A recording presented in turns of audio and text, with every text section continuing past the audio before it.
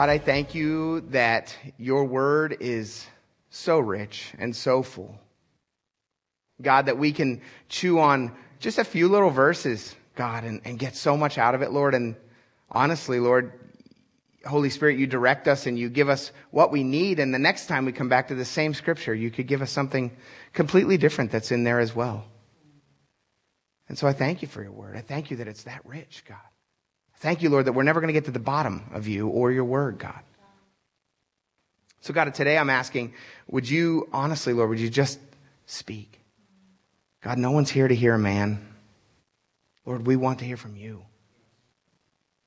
And so, God, would you just do that, Lord? Would you speak to us, God, through your word? Father, I ask now, Lord, that you would open our ears, open our hearts, God.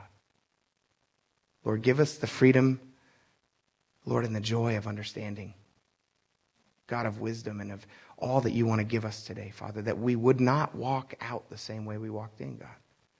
Lord, that we would be changed by your word. Lord, that we would have a deeper understanding of who you are through your word, God, I pray.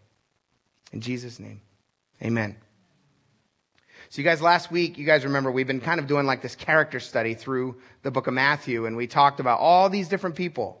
And then we've been slowly being introduced to some of them. And 2 weeks ago, we were introduced to John the Baptist, and we saw that he was a little bit of a wild man, to say the least, right?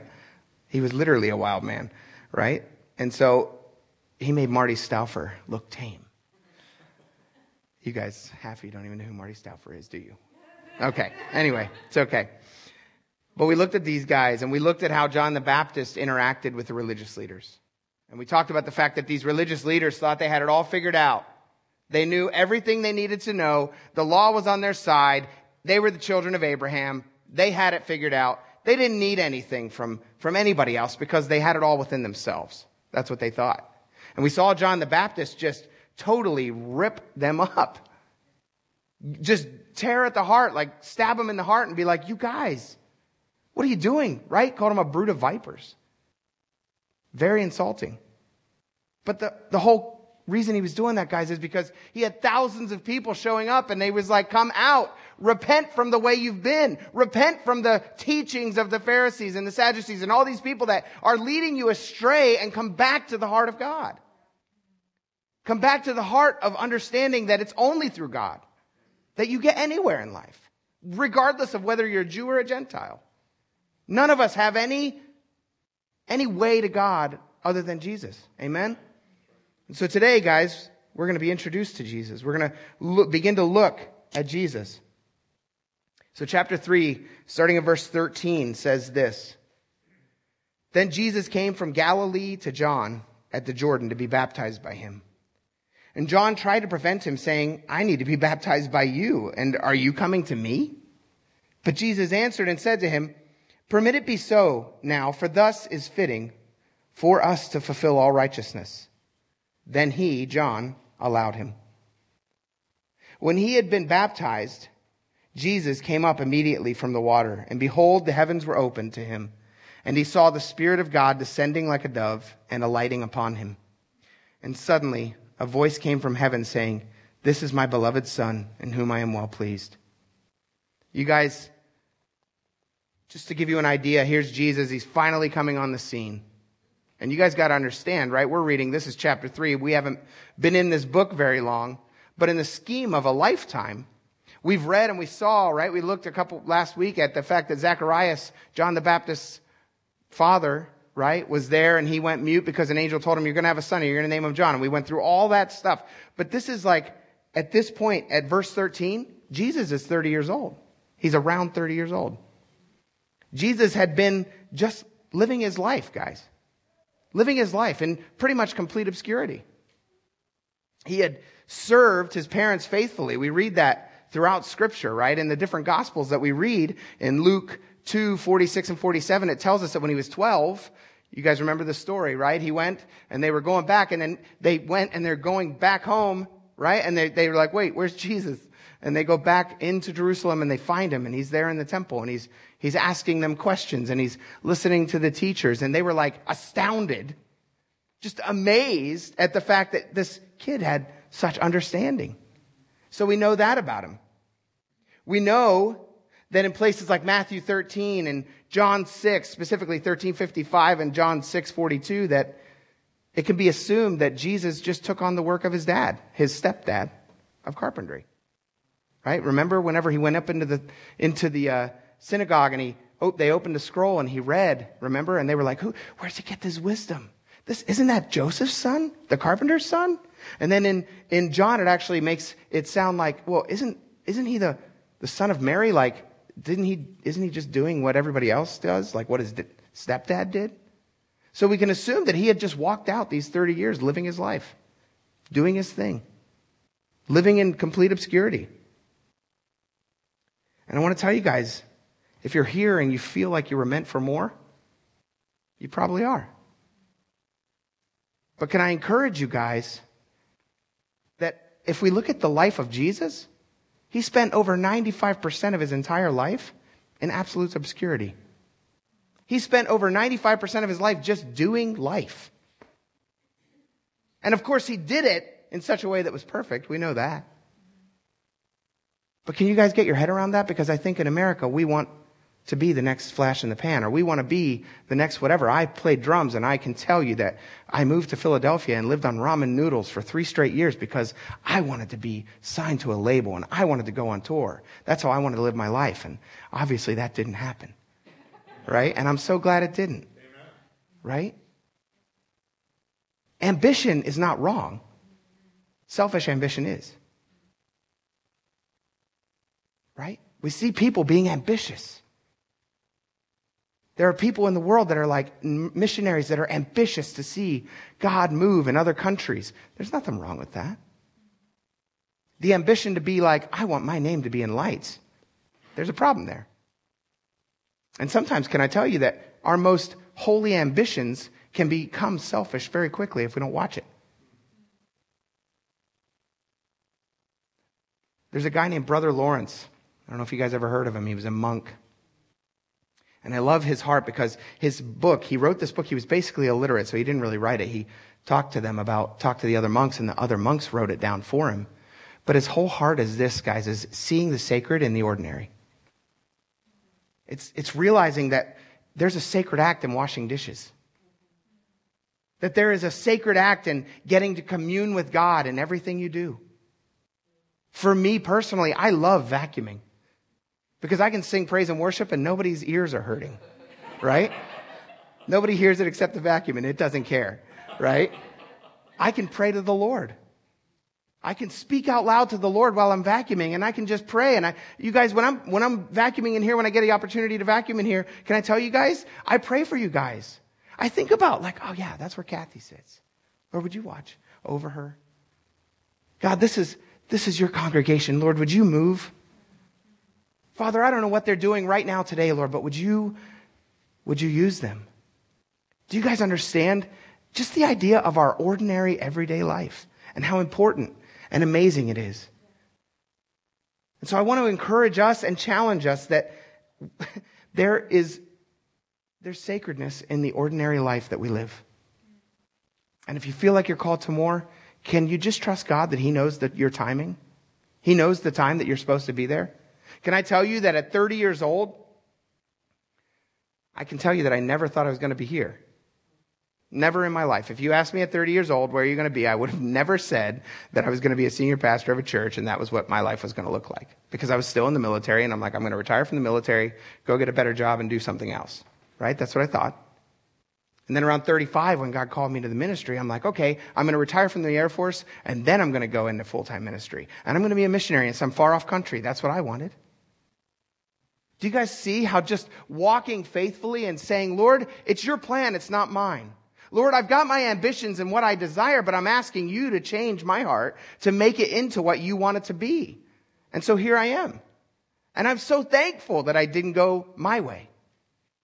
And so for all of us, guys, can you understand, especially you younger folks in here, that God has a plan for your lives. God has a plan for every one of our lives. God has a plan. And can you trust Him that His plan is the best? And it also doesn't mean don't strive for your dreams. It also doesn't mean that you don't go to God and be like, Lord, I have an ambition to serve you in this way. But trust him that he has the exact way that's going to look. I still get to play the drums. Right? I still get to enjoy the gift that God gave me. I know y'all probably don't. Y'all are like, oh my goodness, too loud. Right? But this idea of understanding that Jesus himself spent 95, and for all you mathematicians, I'm sure it's more, because 3 years is all he did of active ministry. 3 years. 3 to 4 at max. Think about that. 30 years of his life in complete obscurity, the last 3, and then he died. We don't know what our lives look like. We don't know what lies ahead of us. But guys, we can walk faithfully in what we're doing right now. Amen? Amen.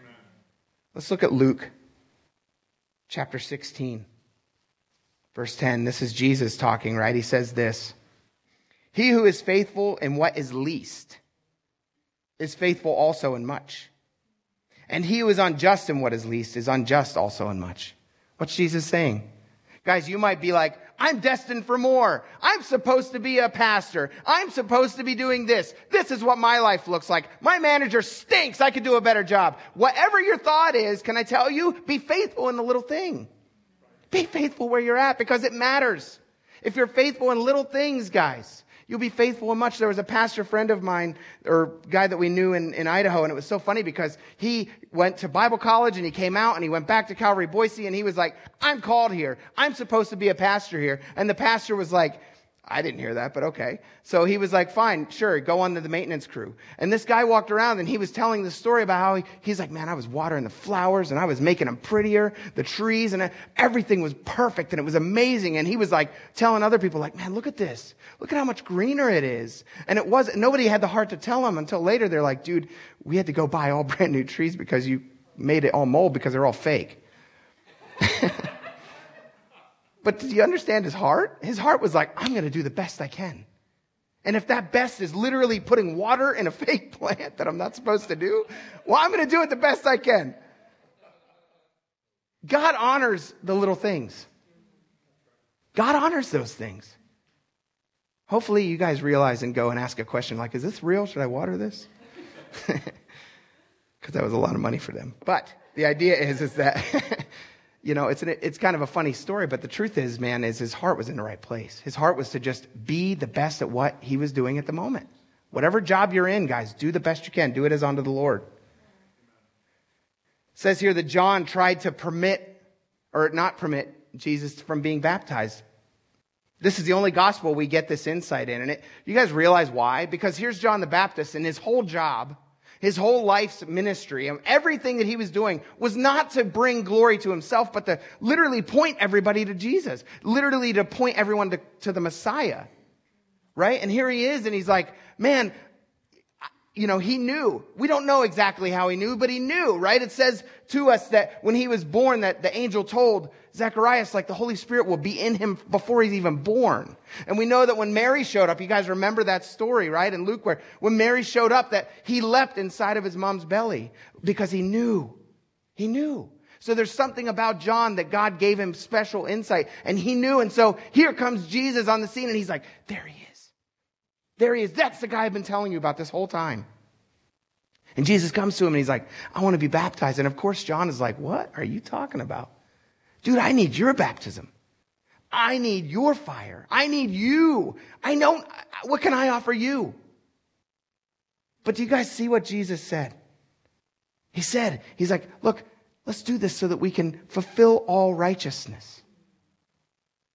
You guys understand that Jesus didn't just come to earth to die and rise again? That is the main reason he came.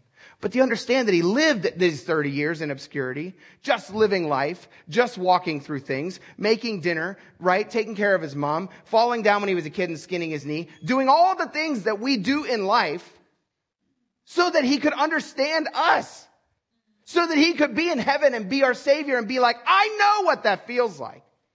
I went through that. His whole life matters. And so here he is, and he's beginning his ministry. He's not repenting from sin. Let's flip over to 2 Corinthians. It tells us clearly that there was no repentance for him of sin in this baptism. 2 Corinthians chapter 5, verse 21 says this: For he made him, Jesus, who knew no sin, to be sin for us, that we might become the righteousness of God in him. So Jesus wasn't being baptized because he needed to repent of anything. But you guys see how this act of repentance fulfilled all righteousness. Because why? Because he's totally coming into our world and saying, listen, I get it. I'm God in flesh, and I'm going through this because you should go through this. You need to die to yourself. Jesus didn't have to die to himself. He did it literally later. You understand? When we baptize, when we do it, we talked about it last week, it's a symbol. It's a symbol of our death in the flesh and the rising again to new life in Jesus. And we don't need it for salvation. Jesus already did that work before baptism. But it's just a symbol of that. And so for Jesus, here he is, and he's doing this because he knows our frame. He knows it well. He knows it inside and out. There's not one thing that he has not gone through that he can't look, or you come to him in prayer, that he can't say, I know it. I get it. And I love that he's that. I love that he did these things, that he's completely aware of our humanity. I love it because, guys, I don't want to go to a God that's aloof. You look at every other world religion, guys. God's either aloof, Allah, the Muslim, God is a tyrant, right? He'd just as easily snap your neck as to show you love. So many other gods, you've got to do it yourself. You've got to pull yourself up, right? Hinduism, Buddhism, these type of religions that are like, you can get closer. You can do these things. It's all about you getting there. This is the only religion that says, no, you can't. You can't get anywhere. Matter of fact, you are never, ever, ever going to get anywhere without the one and only person that came and lived a perfect life for you. Do you understand? The second reason I think that he did this to fulfill all righteousness is because this was a new season in his life. Jesus went from being the carpenter that at this point in history, Joseph was not mentioned anywhere. Joseph had probably already passed away. We know most of the time the men were older than the women. Jesus was the oldest son, so of course it would have been his responsibility to take care of the family at that point. So he had been doing this for such a long time, and who knows if his brothers had become old enough that he's like, it's okay, now it's your turn, right? You're going to take care of Jude or James, right? The books that back later in the Bible that are Jesus' half brothers. So did he do that and he just came on the scene? It seems like it. And so he made this trek from Galilee from where he was out to the wilderness to be baptized. And he's beginning this new phase of his life. And so we see here that when Jesus came up out of the water, guys, as you see all three members of the Trinity, you guys realize that there's no mention of the Trinity in the Bible. That word never, ever exists, but there's tons of evidence of the Trinity in the Bible. I say that because some people get all weirded out, right? I have relatives that are like, there's no such thing as the Trinity. And I'm like, oh, so you don't believe that Jesus and God, the Father, and the Holy Spirit are all one? And they're like, yeah, I totally believe that. I'm like, okay, you believe in the Trinity? Nope, I don't believe in the Trinity because it's not in the Bible. Yeah, it is. Just because the word isn't there doesn't mean it doesn't exist. And so here we see Jesus coming up out of the water, the Spirit descending like a dove. It doesn't mean he was a dove. It doesn't mean that the Holy Spirit was literally a dove, but it took some form that looked like a dove or was like a bird of some sort or something that came down. And I love that it says it was like a dove, because what was a dove? A sacrificial animal. It was an animal of peace. I love that. So here's this dove that comes down, or something like a dove, that comes down and rests upon him. It says it alighted upon him. It stayed on him. It sat on him. It didn't move. And then it says that the Father speaks out about how well pleased he is with his Son. And guys, I want to stop here and talk, because here it says in verse 17, suddenly a voice came from heaven saying, this is my beloved Son in whom I am well pleased. Doesn't that sound like, boy, Jesus, you did the right thing, and so Daddy's happy? How often do you guys in your Christian walks feel that way? Like, man, Lord, today I did good. I know you're happy with me today. Lord, today I sucked. You're not happy. Guys, can I give you a little insight? This is in the aorist tense in the Greek. It means it's already done. God wasn't saying, man, I'm so glad you got baptized. I'm happy about that. He was saying this, I'm already pleased with you. I'm already happy with you. And he says the same thing to us. If you've accepted Christ, can I tell you, he is well pleased with his Son, which means because his blood is on you, that he is well pleased with you. If you're not a Christian and you're here, guys, God's not mad at you. If he was mad at you, I promise you, I don't think he would have sent his son to die. He loves you. God's word tells us that he loved the world so much that he sent Jesus. So there's not one person in here that can say, oh, God's mad at me. Oh, God doesn't love me. God doesn't like me. Look at my life. Oh, man, God. No, God loves you. God loves you. Get your head around that. Christian, get your head around that. Get your head around that. God loves you, regardless of your actions. We know in God's word that doesn't mean that we take his grace for a doormat, right? That we wipe our feet on it like it's nothing. Quite the opposite, guys. My wife loves me dearly, so I don't want to do something that's going to hurt her. Right? My family trusts me, so I want to do my very best to be trustworthy. Do you see how it's the same with God? God loves me so much, he sent his son. I want to do nothing more than to live for him. It's not the other way around. It's a clear sign of the fruit, right? We talked about that with the Pharisees and the Sadducees. They didn't have any fruit. All their fruit was bad fruit because they were like, I've got this on my own. I don't need you, God. I don't need any of this other stuff. I've got this on my own. And their fruit showed it. Pride, arrogance. It's a good check to our heart, isn't it? If we go to God and we're like, yes, God, you're lucky you have me. I hope none of us do that, right? But honestly, sometimes I think I might have been there.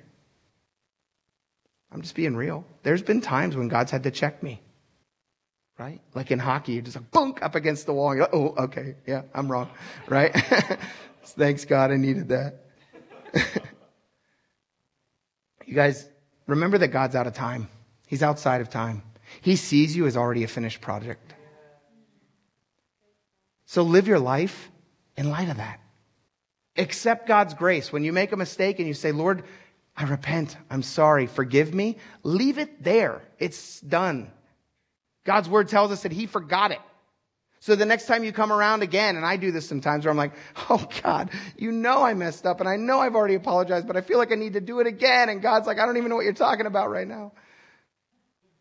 Right? Because he's like, move on. Keep walking with me. Chapter 4. Almost done, guys. It says, then Jesus was led up by the Spirit into the wilderness to be tempted by the devil. And when he had fasted 40 days and 40 nights, afterward he was hungry. You guys notice it says that Jesus was led by the Spirit into the wilderness? This wasn't something that he was like, how do I get back home? And he got lost. No, he went into the wilderness by the Spirit. The Spirit led him there. And again, here we are looking at who Jesus is. Jesus living his life and saying, I will know you. I will know your frame. I will know every part of you. And so he's led by the Spirit. He goes up to be tempted by the devil. Not a demon, but Satan himself. That's important. Because can I tell you guys that for us, yes, we are tempted sometimes. But I would say a large percentage of the time, you don't even need temptation. Your demon is back there like, yeah, I was going to do something, but man, they did a good enough job on their own, right? Like we walk into our own garbage half the time, right? Unless you're different than me. But the truth is that we all do have temptation. Right? And we know that God's word tells us that the Lord allows everything in our lives. So there's not one thing in our lives that we can be like, what is happening, God? You didn't know this was going to come down. Because he's like, yes, I did. And I allowed it in your life. But the reality is, and it's important here, he's being tempted by Satan himself. I don't think Satan really cares about any of us specifically. He's not omnipresent. He can't be at all places like God can. He's only got one place to be at one time. And I think he's dealing with much bigger folks than all of us. Would you agree with that? I think we got some little buck private demon imp that's like, like just doing his thing like, right? Like annoying us and poking us and being weird to us. But like, here's Jesus walking and Satan himself shows up because of course, Jesus, the Son of God.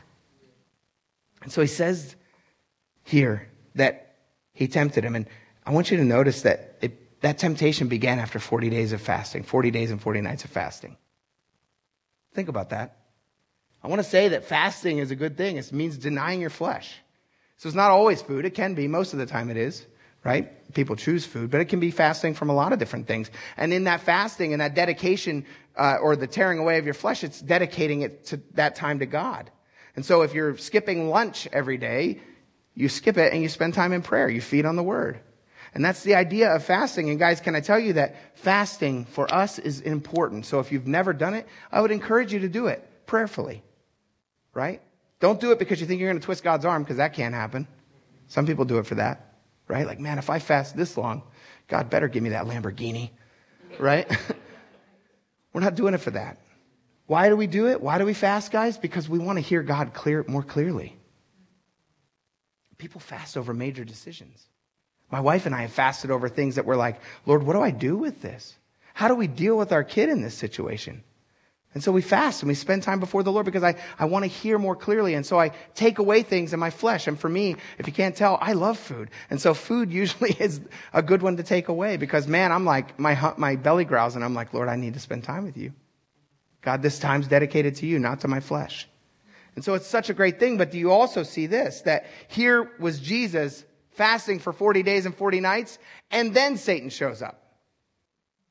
And can I say to us, guys, when we step out in faith, when we step out and we're like, I'm going to do something for you, Lord, because I feel like you want me to, I'm telling you, without fail, the enemy will show up and punch you, because that's what he does. Right? He doesn't fight fair. He's your enemy for a reason. He's going to take every advantage, and the second you step out, he's like, oh yeah, watch this. And he pops you to try to push you back, to try to say, nope, get back in that comfort zone, don't move. Man, why did I even do that to begin with? That's what he wants you to think. And so here we see Jesus dealing with this, dealing with every aspect of humanity. Let's read verse 3. It says this. Now when the tempter came to him, he said, if you're the Son of God, command that these stones become bread. But he answered and said, it is written, man shall not live by bread alone, but by every word that proceeds from the mouth of God.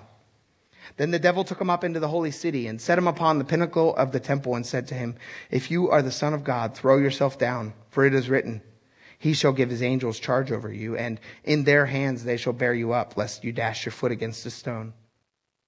Verse 7 says, Jesus said to him, it is written again, you shall not tempt the Lord your God.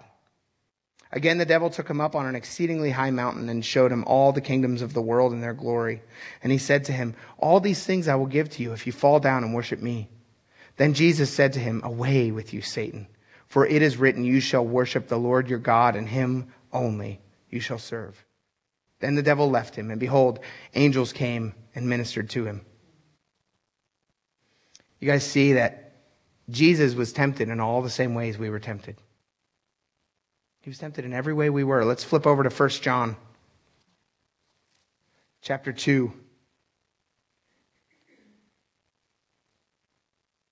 Verse 16.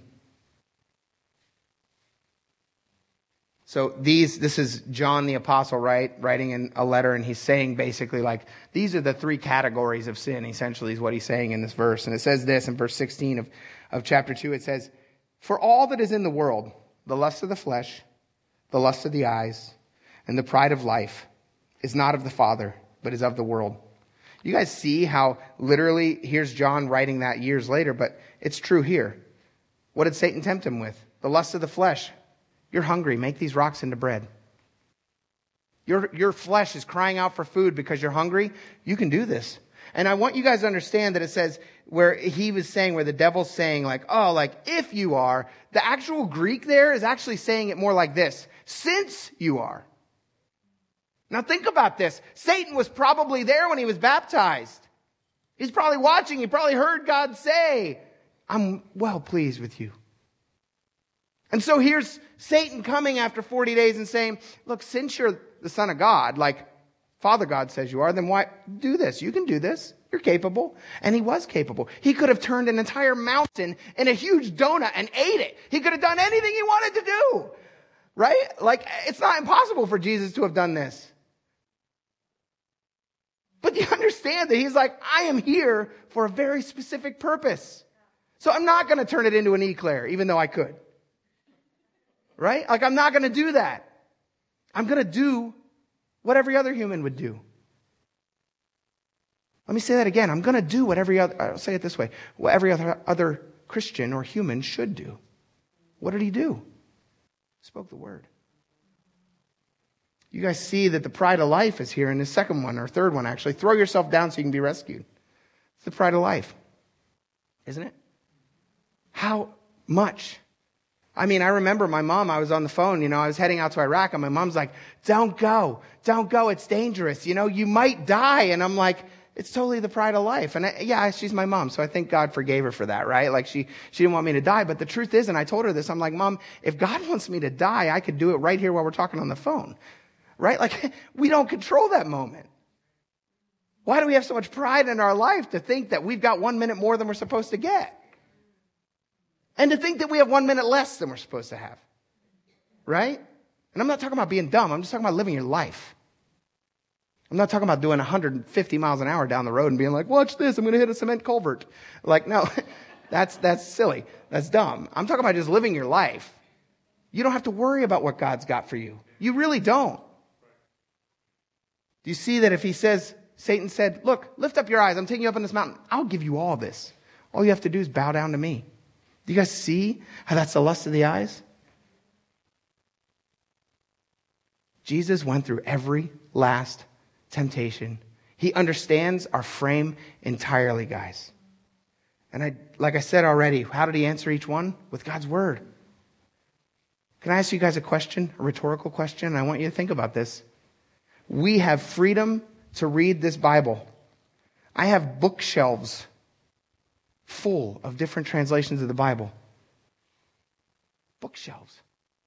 Full. I'm sure you guys have more than just one Bible in your house.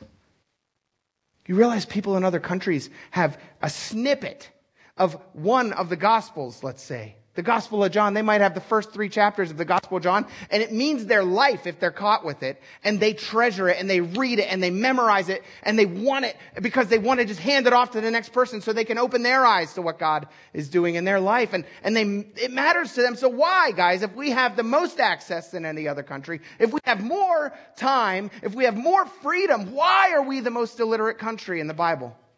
Why? Why don't we know God's word? I'm talking to me too. I read a study that was done by Lifeway Research in 2018, so not that long ago.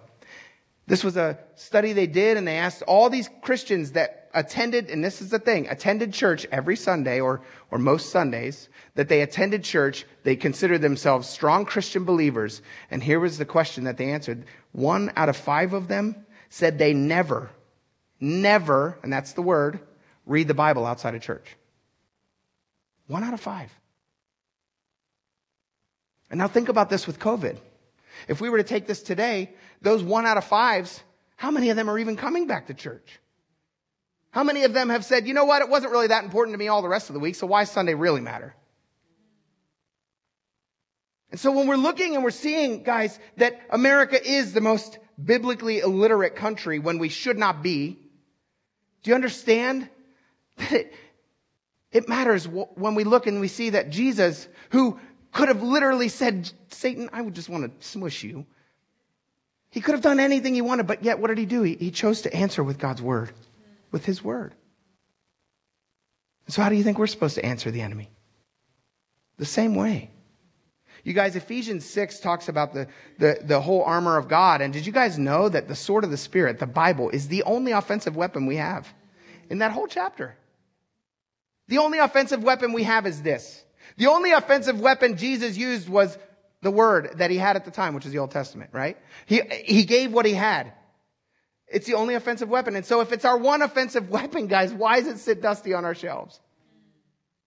Why are we not taking the time to dig in and to read it and to just chew on it and understand it and just get it? Can we be surprised at all that not only are we the most biblically illiterate, but we also have so much compromise in the church today? We have so much compromise. We have so much struggle with things that are like, man, read your word and know it. I promise you, God will change your heart in it. And instead, we're like back to this place where we're like, God's not happy with me. Why? Well, because I didn't do a good job today. You don't get God's word. You don't understand it. God loves you. He wants you to know him more. And I promise that as you do that, your heart will be changed. Guys, it's not rocket science. It really isn't. Listen, if this is my sword to go into battle, God help me. I want to know what this feels like. I want to understand how to hold it and how to wield it.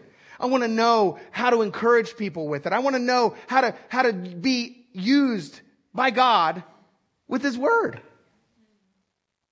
It's important. In conclusion, I know we're going a little long, sorry. You guys, we see that Jesus walked in perfect obedience. He went from the mountaintop experience of the baptism to literally the lowest of lows in the wilderness. He understands everywhere we are. There's not a place we walk that he hasn't walked with us. There's no temptation that we can come to him with and say, like, I know you don't get this one. Yes, he does. He knows it. He knows our struggles and everything about us on every level, guys. And so if he knows us that well, guys, can we trust and understand that when we come to him, he hears us? He doesn't just hear us with his ears, but he's like, I'm with you. When we cry out to God, the Holy Spirit is like, I hear you. I will bring you comfort. I will bring you peace. I will bring you power. I will bring you courage. I will bring you whatever you need because I know exactly what you need. Even more than you do. Last verse here, Hebrews. I want to look at Hebrews chapter 4, verse 15 and 16. It says this, for we do not have a high priest who cannot sympathize with our weaknesses, but was in all points tempted as we are, yet without sin. Let us therefore come boldly to the throne of grace, that we may obtain mercy and find grace to help in the time of need. Guys, there's not one thing that we cannot bring to God. And can I tell you that as we contemplate that and we think about that and we think that all that Jesus went through in his life and all that he did for us, we don't have much to bring him, but what we are capable of giving him, I say we give, which is this, our whole lives. We give him everything. We say, I don't have very much, but here it is. Use it. Amen? Let's pray.